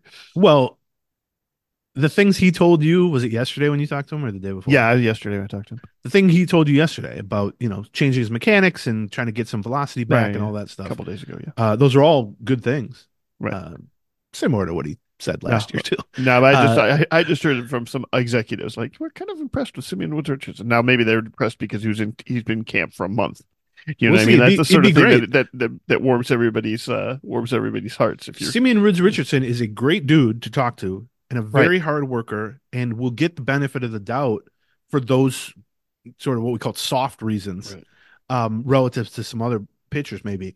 And he's still certainly young enough to for Right. things to click into place. I mean, he was 22 last year, And pitching at that was AAA. brought up by executives as well. Right. Absolutely. Right. Yeah. And so I'm willing to believe, um, but realistically, his stuff hasn't been good for 2, 3 years now. And there, even when they acquired him, there was a lot of talk about his mechanics because he has weird like he had Right. weird Yeah. mechanics, and then they tried to tweak it, and he went back to the old way and stuff. And so his velocity for a while was good but inconsistent, and then it just ceased being good. Right. And it was like, well, what's happening here? So yeah, I think it's a good thing that he's trying to change and kind of get back to what's more comfortable to him and give it a shot. But I think they're seeing some better velocity out of it. Is what I will say. So we'll yeah, see. that's good. Maybe the actual games. I don't know. I mean, in terms of who like literally replaces Sonny Gray in the rotation, it's DeSclafani. Well, it's Well, Paddock, right. really. It's really Paddock, Paddock. Yeah, you're and then right. DeSclafani, DeSclafani replaces Maeda. Right. right? And so that's going to be the opening day rotation unless somebody gets hurt. Like I mean, I'm pretty certain. It's going to be I Pablo agree. Lopez on opening day. It's going to be in one way or the other Ryan Ober or Ober Ryan 2 and 3. Then it's going to be Paddock 4, and it's going to be DeSclafani 5, unless somebody gets hurt. Now, actually, Paddock could have an amazing spring and be in the 2, 3 spot too. I mean, they seem very high on his upside, and for good reason. But Louis Varland is the sixth starter right now. I would say probably David Festa is the seventh starter right now. And then you start to get into the Simeon Woods Richardsons and, who knows at that point. But then the other storyline that's kind of based on that is, can the bullpen pick up some of the missing, slack, Right, if right, there is slack, especially early in the season? And I don't think it's true that they lost Sonny Gray and said, "Oh man, we got to build a mega bullpen here. Like we got to just go nuts," because right, really they haven't spent much money. Most of these signings have been around $1 million, and the only guy they traded for was Topa, who was included in the Polanco deal. He wasn't the headliner, and then Okert, who they traded Nick Gordon for. The right, actual investment in the bullpen has not been that huge, but it is a very deep and I think pretty good group. We've talked a couple of times about how like Fangraphs and stuff project them as the best bullpen in the American League. Take that with a grain of salt, but the idea is the baseline talent collection is really good. And we started to see that in like August and especially September of last year as they started to add Paddock and Louis Varlin, and they got Brock Stewart back healthy, and they got Griffin Jacks kind of straightened out a little bit. And I think they've kind of Paddock won't be in the bullpen, and Barlin probably won't be in the opening right, day bullpen. Uh, but I do think this bullpen on paper, I mean, look, you have Duran as the hammer. He's one of the probably two or three best relievers in the world. That helps a lot. We saw how good Brock Stewart can be when he's healthy. We saw how good Griffin Jacks can be over the last couple of years when he's, going well. Caleb Thielbar is a perfectly good left-handed kind of seventh inning guy. You add Topa to the mix. Then you add like the depth pieces like Jay Jackson and Okert and yeah, Staumont and yeah, Alcala. I just think it's really good. I mean, they have high end guys in Duran, Stewart, to some extent, Jacks and Topa. They have kind of middle relief depth. They have multiple lefties who can get it done, and that's not even mentioning Funderburk, who I right, think probably will be pushed out at least at the beginning of the season. They go, I would say, I don't know, 10 deep, 11 deep on guys. I'm not saying you want them with the ball in the ninth inning of the World Series. right. I'm saying if it's a 3-2 game in They the are seventh inning, Major League Baseball caliber yes, relievers, right? relievers. Yeah, And they go like 10 or 11 deep, honestly, and they're going to take eight.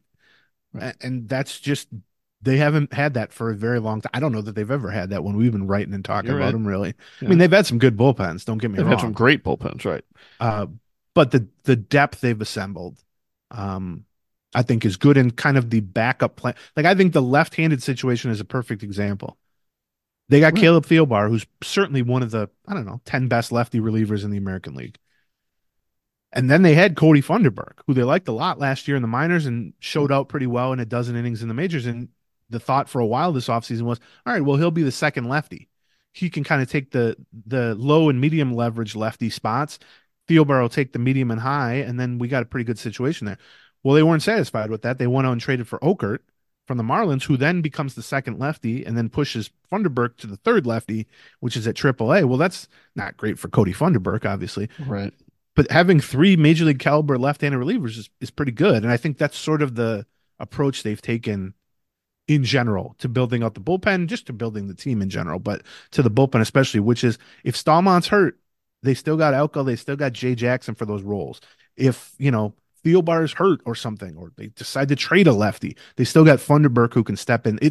There's just more options that are capable before you get into the, well, hey, we'll call this guy up and see, Cole right, Sands, Josh Winder, Simeon Woods Richardson, that type of thing. And so I think they're in a really good spot from the bullpen, and you know, bullpens can blow up, even good bullpens can blow up. So right. it's the least reliable thing to kind of uh, build around, I guess. But I think that's part of the reason that the pitching staff projects so well, even minus Sonny Gray and minus Kent Maeda. Are there any spring storylines now that you're there beyond those four or five, kind of big things?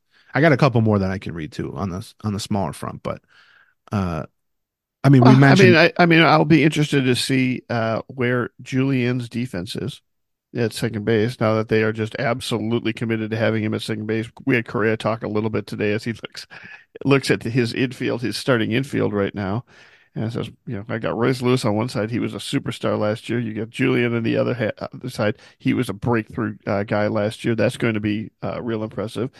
Uh, I'm also interested in following the health of. I want to see where Kirillov's at, and what he's going to be doing, and to some extent, and maybe to a lesser extent, Miranda. We've already been sort of told.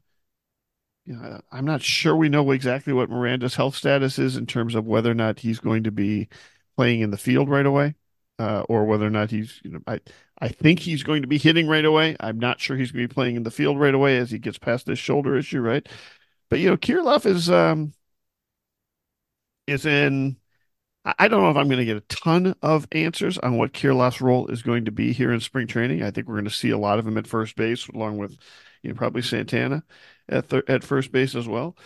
But I will be interested to see like how he bounces back from a weird season. He had a season where he started out hurt for the first 2 months of it. Then he came up, kind of gradually warmed up, tore it up for like 3 weeks. Yes, he was one of their best players for, I would say, basically a month. July, Yeah. right? Yeah. Something like that, right? Then, we the same thing happened that kind of seems to happen with Kirilov. He ended up with kind of goes down with a lingering injury. It goes on all the way into the postseason where, a critical error is sort of one of the results of that injury, and then an off-season surgery again. And I mean, I'm encouraged, or you can say, listen, this is a different thing. He's got, maybe he's gotten past the wrist thing, which frankly was career threatening, on top of it. But, at some point you're kind of like, boy, 2 years have had with the wrist injury. Now we had the shoulder problem. What is it going to have to, where are we going to have a year where we get to see him healthy and, productive and in the lineup the full year? Right. And, I'm hopeful that he can do that and that he can be the hitter that we saw in July or something close to that July spread out over that. I mean, that's a huge difference on this particular team. Um, and if not, well, then yeah, then you've got Santana sitting there as sort of insurance policy in there as well. So I don't know. We'll Yeah, see. I think that's a good one. I think that the thing with Kirilov is the flashes are always there. Right. Like every year between injuries, there's always a month, whether it's at AAA a couple years ago where he was the best hitter in AAA for 6 weeks or whatever, or last year where for 4, 5, 6 weeks he was just a middle of the lineup, drawing walks, hitting for power, driving in big runs for the Twins. There's always that flash that you can point to and go, oh, that's why everybody's been excited about this dude for 7 years.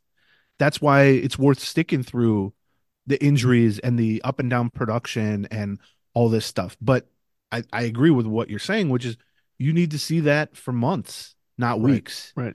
I mean, let's start there before we start talking about full seasons. Like he needs to put together consecutive months where he's playing regularly and producing and hitting the ball hard consistently and not putting people in position where they're like, is he okay? Right. Are we hurting him by playing him?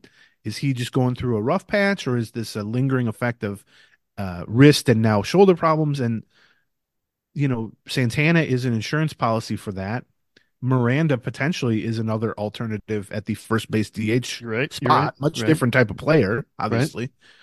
And just in general, the bar for offense as a first baseman, DH, and occasional left fielder, which is what Kirilov is too high to live through the lows.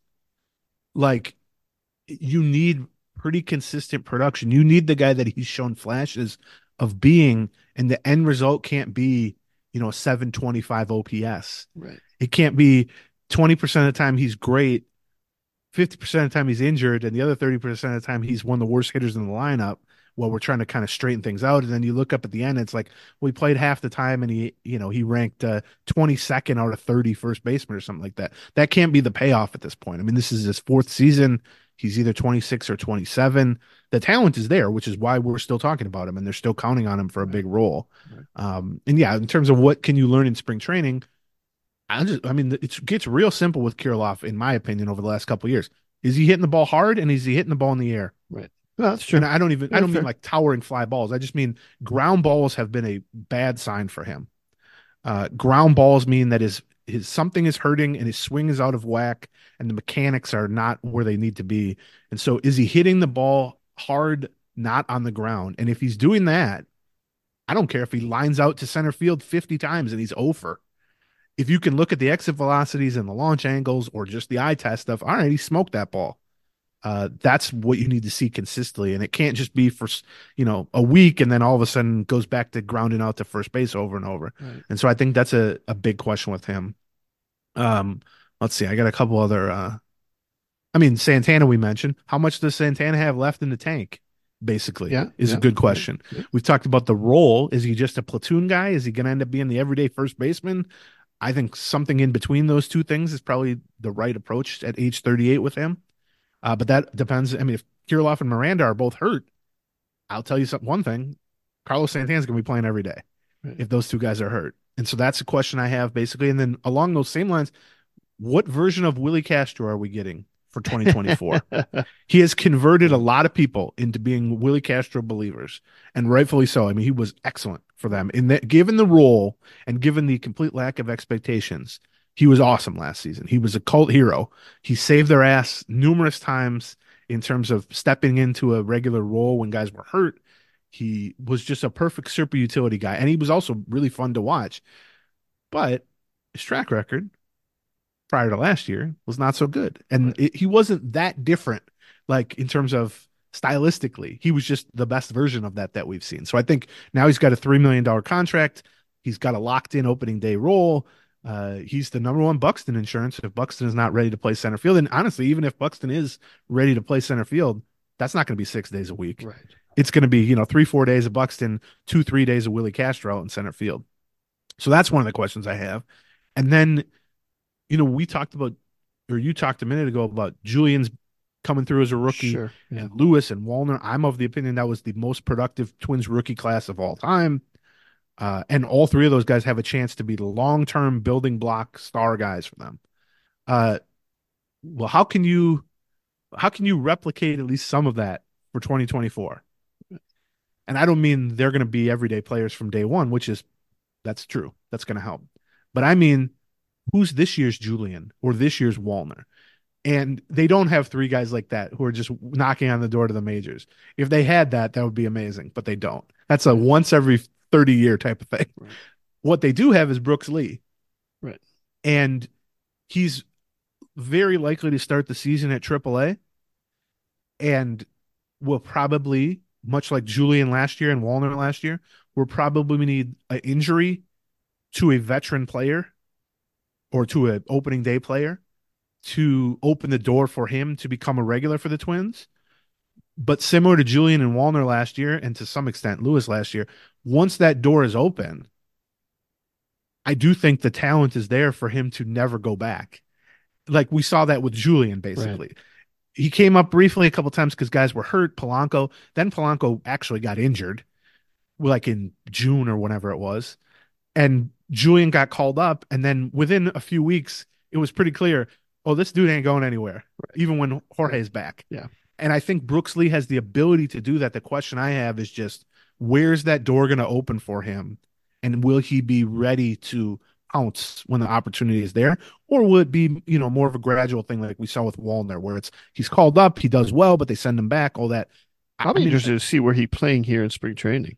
yes, that's another Like, what are storyline the because, positions? Which position? Like on the one hand, they probably could use some shortstops in some of these games. I don't know right, that they got a lot of guys that could play shortstop on the roster. I mean, but I presume Royce Lewis is not going to be playing shortstop. Maybe Brooks Lee's playing a lot of shortstop here, and then does he play that in St. Paul?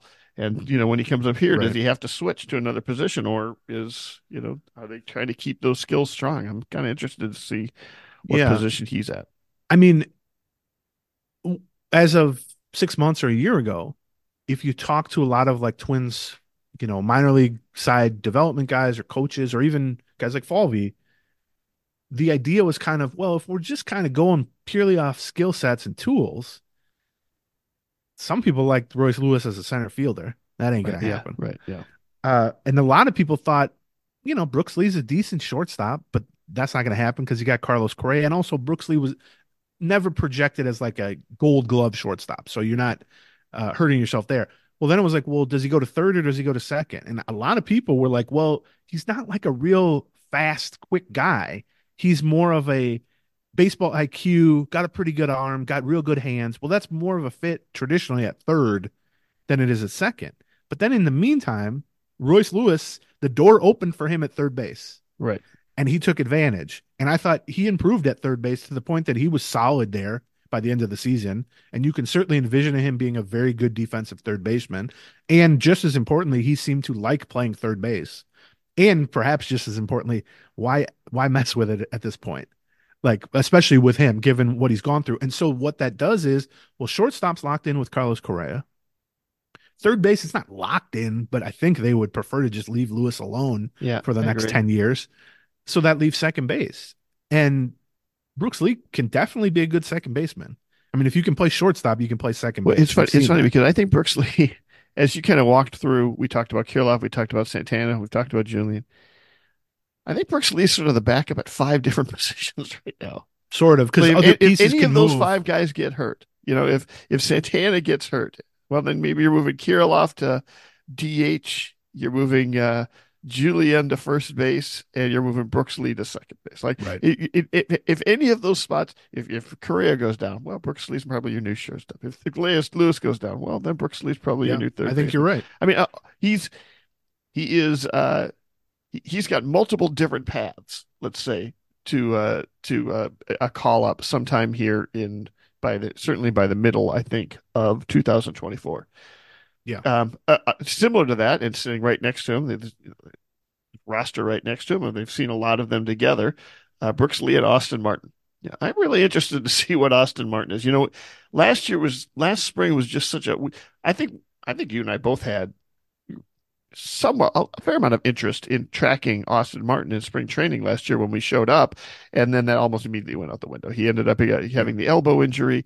Yeah, for a while we were wondering whether or not he was going to have to undergo Tommy John or something like that. He didn't really, show up at St. Paul until the middle of the season, and uh, then everybody was, thrilled with how he looked at the end of the season to the point where I've heard Twins executives, ask out loud, is he already at a similar level in terms of offensive production and, sort of overall value? How much different is he than Michael A. Taylor if you bring him back as a right-handed option in center field?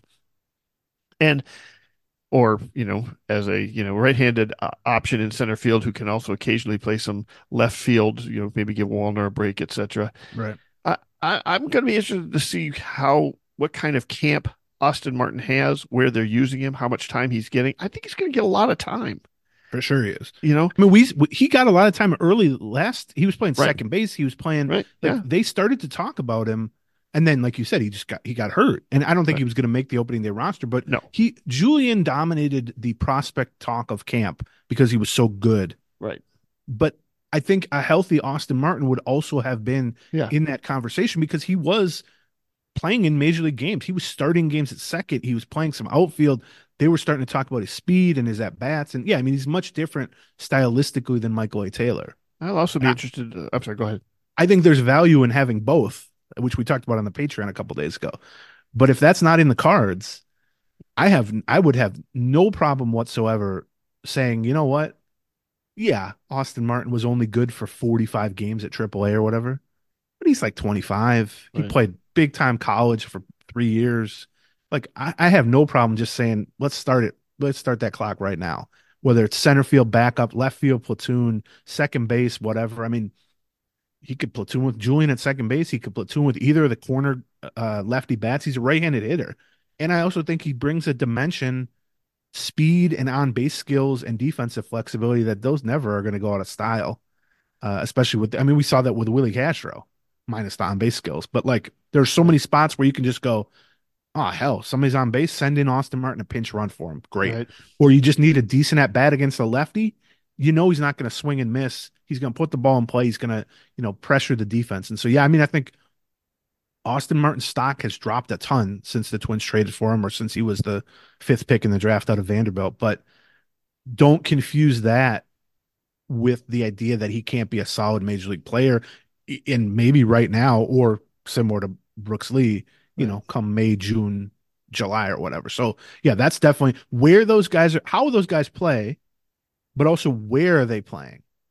Are they starting? Are they Yeah, playing right. major league Yeah, games? right. Are they being asked to travel, which is usually a lesser lineup that goes on the road? Well, I'm When they sure they, play, I'm sure, and we've well, got a sure. lot of long road trips too. Like, But it'll what I be mean interesting to see what they said on those. is Brooks Lee getting some reps as Carlos Correa's double play partner? Right. Yeah. Is Right. Austin Right. Martin starting games in center field with some other major leaguers in that lineup? I think Right. those are definitely both things. Is Julian getting any time at first base? Yeah, I mean, I think of like watching Julian's defense is important because I always mention Corey Koski as the last guy, which is ironic because he wears number 47 for Koski Right. because Yeah. they're both Right. Yeah. Canadian. Right. That's right. Um, Late blooming, Right. non-traditional path to baseball. It's an interesting comp. Corey Koski was a butcher at third base when he came up. To the point that I remember Tom Kelly like said as much and started playing him at DH and left field. Right. And then you fast forward 5 years, and Corey Koski, I think, was a Gold Glove caliber third I baseman. agree. Like Eric Chavez used to win the Gold Gloves then, and Sure. Beltre maybe, but or might not have been Beltre at that point. But anyway, he It was was certainly, Chavez. yeah. He, Koski worked his ass off and showed such steady improvement that at the end he was one of the Twins' best defensive players. Like he was really good at third. And I don't know that Julian can get to that level at second base. Just from a tool standpoint, I think some of it's lacking a little bit. But from this year, last year at this time to now, or to the guy we saw in October and September for the Twins, vast improvement defensively at second base. I mean, just substantial. And that might be the hardest improvement to go to, oh my God, are we really playing that guy bad? To yeah, he's fine. Yeah. Right. Those are the big steps. The Right. small step is can we refine this? Can we refine that to get you from he's fine to all right, he's good there. Yeah. Right. And I think if he gets to that point, then you got some interesting decisions. But I think the odds of him being better than Brooks Lee long term defensively at second base are are pretty low, just in terms of skill sets. And so I have no problem with Sure. that. I'll sign up for 10 years of Lewis at third, Correa at short, Brooks Lee at second, and Eddie Julian at first. Give Sure. me that for 5 more years, and I would be happy. That could be one of the best offensive and defensive infields in the American League. You have a switch hitter, a lefty hitter, and two right-handed hitters. You got three former shortstops. You got some guys with speed. You got some guys with power. You got some guys with contact skills. I mean that quartet, if that's your infield, like from the middle of this season on, depending on what happens with Brooks Lee, I think that Yeah. would be the strength of a team on which you can build for a long time. I'll tell you, of the three rookies that really broke through in the lineup, though, my last one again. A lot of these questions, I feel like I'm not really going to get an answer in spring training. You're just going to kind of get some hints as to what's Sure. going on, right? Or what the thought process is. Or, well, frankly, we'll be asking Rocco some of these questions just straight up, like, you know. Uh, so maybe we get some answers that way too, or at least what the plan is. But of the three, guys that really had breakthrough years, the one I'm most nervous about is Walner. Walner had the least time in the majors. He, had a hot start and then faded a little bit. He didn't have a great postseason. It's clear that that the league was making some adjustments to him, and it's not clear that he had an answer for some of the adjustments they were making. So I'm going to be interested to see. The first thing I want to see is, and I'm not sure I'll get a taste of this in spring training or not, because everybody's just kind of working on their own stuff a lot of the time. I'm going to be interested to see how they pitch him.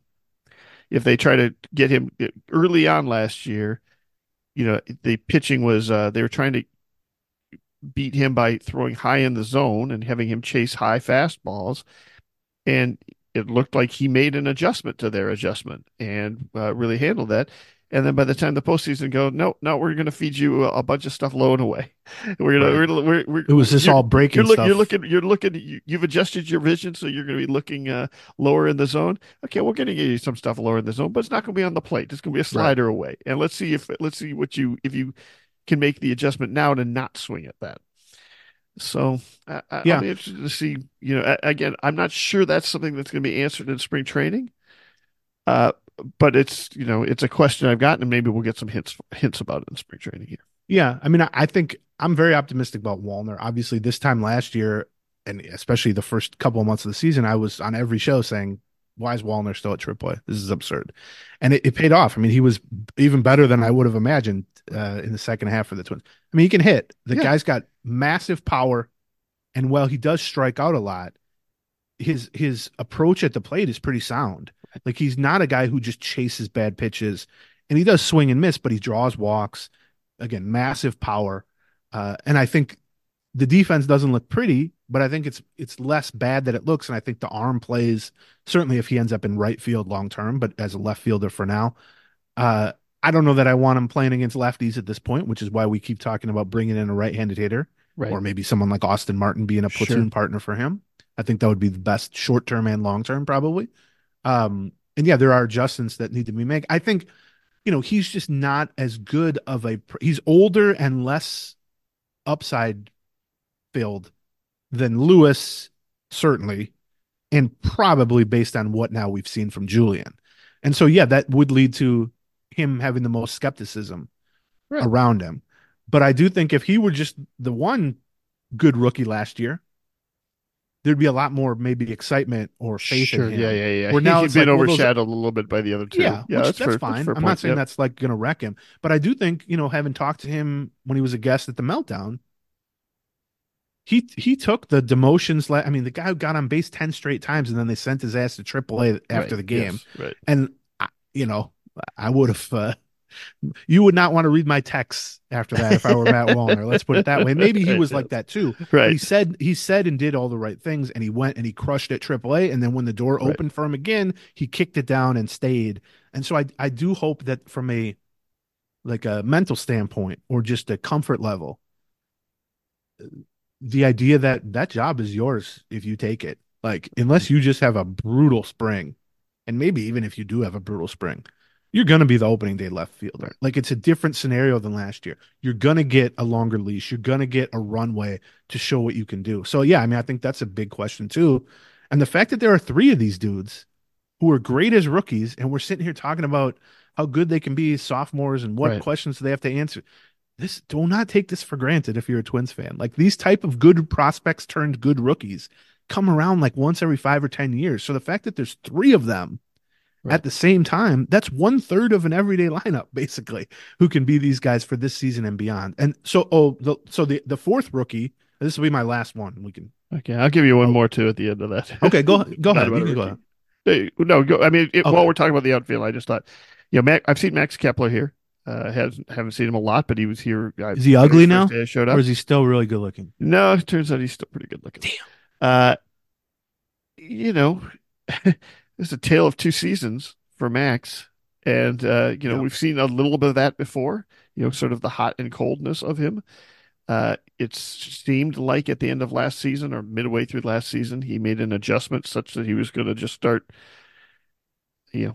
not trying to hit the ball everywhere. He was just going to hit the snot out of yes. the ball on They a call regular that basis. He's going to work on it, right? grip it and rip it Yeah, I mean, from golf terms. it's funny because I remember a story being written Twins Day. I wish I could remember who it was in March, basically saying any chance that the Joey Gallo factor rubs off on Kepler a little bit. Like let's quit worrying about BABIP. Can Gallo teach Kepler just hit the ball as hard as you can? You've got the skill to do it. I don't think that the two are God, related, but I I would do. love to But have audio of any conversation the two of them had one on one that right, lasted more than 45 seconds because it would yes, be yes, fascinating. right, There's not two more different right. personality types that I Right. can No, think of, but exactly. And so I'm not suggesting that happened, right? What I'm suggesting though is that it's interesting that, one guy's completely different approach ended up rubbing off on the other veteran's approach and had a lot of success. I wish Joey Gallo could have done a little bit of the same with yeah. with Max Kepler's piece, right? Yeah, Uh, man. I think it's funny because when Kepler had his career year in 2019, right. when he hit 36 homers, I think, or something like that, after being sort of the same player Right. for 3 or 4 years, same average player, broke out and then went back to being that player and then had a good, like you said, great second half last year. Everyone was like trying to figure out, well, how can he improve, including last year going in? And it was like, well, the shift limitations should help him, and that did help him, but I don't think that's why he had a great second half. What really happened was the same thing that happened in 2019, which is Right. he just said, screw it, I'm just gonna hit it over everyone. Right. Yeah. Forget Right. shift Yeah. limitations and trying to go the opposite Yeah. field. It's What if it's I hard. just launch this sucker 400 feet and I get to run around the bases? Like, and Right. Yeah. that's Right. what he did in the second half. And you could see it from just watching it. But then even with the numbers, Strikeout rate went up a little bit. Walk rate went down a little bit, which means he's getting more aggressive. When he does swing, he's taking bigger swings. And he just started hitting the ball hard in the air. Right. And that is the best thing you can do. And so there are little tweaks that he can do. Obviously using the opposite field has been a question with him for his entire career. That would still be a good thing to Right. sprinkle in. But if he wants to launch it, over the fence 30 times, Yeah. he's just going to have a pretty decent Yeah. I season. mean, So, it felt like last year he just came to the decision like maybe I maybe I'd shelve this opposite field stuff that I've been working on and just see what happens if I go completely the opposite way. I'm just going to pull it as hard as I can and see what happens. yeah. Now, he did, in fact, I mean, as much as we talk about the rookies and everything else, that second half offensive surge that that team had, Oh, he was phenomenal in the second he half. was the Him primary and catalyst for I that. mean, Like, him and Lewis were their two best players right, basically in the second half, I would say. right, They had a lot of good second halves. Don't get me wrong. right. And, But yeah, and Kepler was phenomenal. right. And so, if we get that guy for the whole year, well, again, that that solves a lot of issues. As much as we focused on the pitching this offseason, right, and as much as we focused on the bullpen that they've built up, this it could be that the strength of this team is the lineup, right? Yeah, That's what turned a frustrating 2023 into a celebrated 2023 over the last 2-3 months of that season. And if we're seeing that offense, and we're seeing some of those performances, well, then you've got a little bit more grace to work through who's going to be the number two pitcher on that staff. You've got, right. or to figure out how you're going to sort through the bullpen. You might not need to use the high leverage guys quite as much as you thought you were going to in a lot of those Yeah, I mean, situations. think of how many games last year in the first half. The pitching staff Right? gave up 1 run, 2 runs. It's the Yeah. seventh inning, and it's a 2-2 game. And it's like, my God, like Yeah. what? Give them 4 runs, and this is a win. And yeah, in the second half, they had the second best lineup in the American League. Yeah. Only the Astros were more productive Right. in the second half, and all those guys are back. I mean, Yeah, I Michael mean, Taylor's gone, but you can certainly argue over if post All-Star break, it was the offense that for the, sure. the as much as we look back on the whole year and say, boy, was that a great pitching staff, and that pitching absolutely carried that team. That's true over the whole season. But over the second half, where they really had a lot of success, the side that was the best side was the offensive side. Yes, and Yeah. the best part of the pitching staff, especially in September, was the bullpen, Right. Yeah. which Exactly is right. interesting Yeah. too. And Right. this is not a bad thing. Like that, you can point to stretches last season where each of those three phases were the best on the team. Now, the biggest stretch was the whole first half of the pitching staff. I mean, the Right. starting pitching was just phenomenal. But Right. that's not a bad thing. I mean, I certainly think this team, like in the NBA, I'm an NBA nerd. Basically, if you want to win a championship, and this has been the struggle that the Wolves have been trying to figure out offensively, if you want to win a championship, you got to be top 10 in offense and top 10 in defense, basically. Or you got to be so good at one Right. that you can be like number one in defense and you're 15th in offense, or number Right. one in offense and but Right. really, if you look back at almost any championship team or even any finals contender, they're like in the top 10 for both. And I honestly, it's not as true in baseball because a run is a run in baseball or whatever. But I think this very realistically has a chance to be a top five uh, hitting group and a top five pitching group in the Right. American Yeah. League, and maybe even in MLB if we're being sort of optimistic. But I think it's one of the better bullpens or the deeper, bullpens in the American League. I think the starting rotation, if Lopez is legit again, will absolutely be one of the top five in the American League. And I think, like we said, we have 3 months of evidence where the lineup with all these young guys was one of the best Yeah. in baseball, and that's with no Buxton and a pretty limited Correa. Which, by the way, does not get them off the hook for not going out and getting a reliable Oh yeah, postseason starter could this season because they were could do cutting better. payroll. Like I'm not, Uh, I'm not afraid. well, okay, this is a natural one for me to end on, which is we Yeah. talked about the three rookies who were so good. Well, there was a fourth rookie who was pretty good too, and we've just talked about the rotation and adding another starter. Well, this guy could potentially be a starter, which is Louis Varland. And so you're going to see him start in spring training. Like that's not in question. Right. Like he's not going to come out first appearance of spring training and pitch the eighth inning as a reliever, and that will be the big reveal the gender reveal where Right. it's will Yeah. be Right. Right. blue or pink or whatever. It'll be like, oh, he's a reliever now. He'll be stretched out. I mean, he's going to start in spring training. He's going to throw a normal progression, which is like 2 innings the first time, 3 innings, then four, then five. The goal is to have him prepared to be a starter because you can then turn him into a reliever once that takes place if needed. A Right. lot easier than prepping him as a reliever and then saying, Sure. "Oh no, we need you to be a starter." That takes weeks. Um, but if DeSclafani's not healthy or performing well, if Chris Paddock has any setbacks, or if there's just any injuries in general, I think Louis Varland will be the fifth starter. But the question that they have to answer is if nothing really goes wrong with the five current guys in the rotation ahead of him, is it better to have him be the AAA starter, on speed dial, Right. or throwing smoke in the major league bullpen? And my answer to that has changed in the last month because I would have argued a month or two ago when the bullpen looked good, but not this good, that let him be like the 2 inning guy or the 3 inning guy in the bullpen because he can help the bullpen and he can still stay somewhat stretched out when needed. But now that there's already more quality arms in the bullpen than they're ever going to be able to take on an opening day roster, it sounds crazy to say. I mean, he would be an upgrade on some of these guys, maybe, but you don't need Louis Varland in the bullpen necessarily. Right. What your biggest need is a backup starter for when something inevitably goes wrong with the five veterans in the rotation. And I think having him on speed dial as that in St. Paul has more value than having him as your fifth best reliever or whatever, because their fifth best reliever is not a problem right now, or Yeah. even their I seventh agree. best. And so that's definitely going to be a spring storyline. I know he talked to the media yesterday, said all the right. I mean, he says and does all the right Yeah. things. You talked about how he's working on a sinker and all that.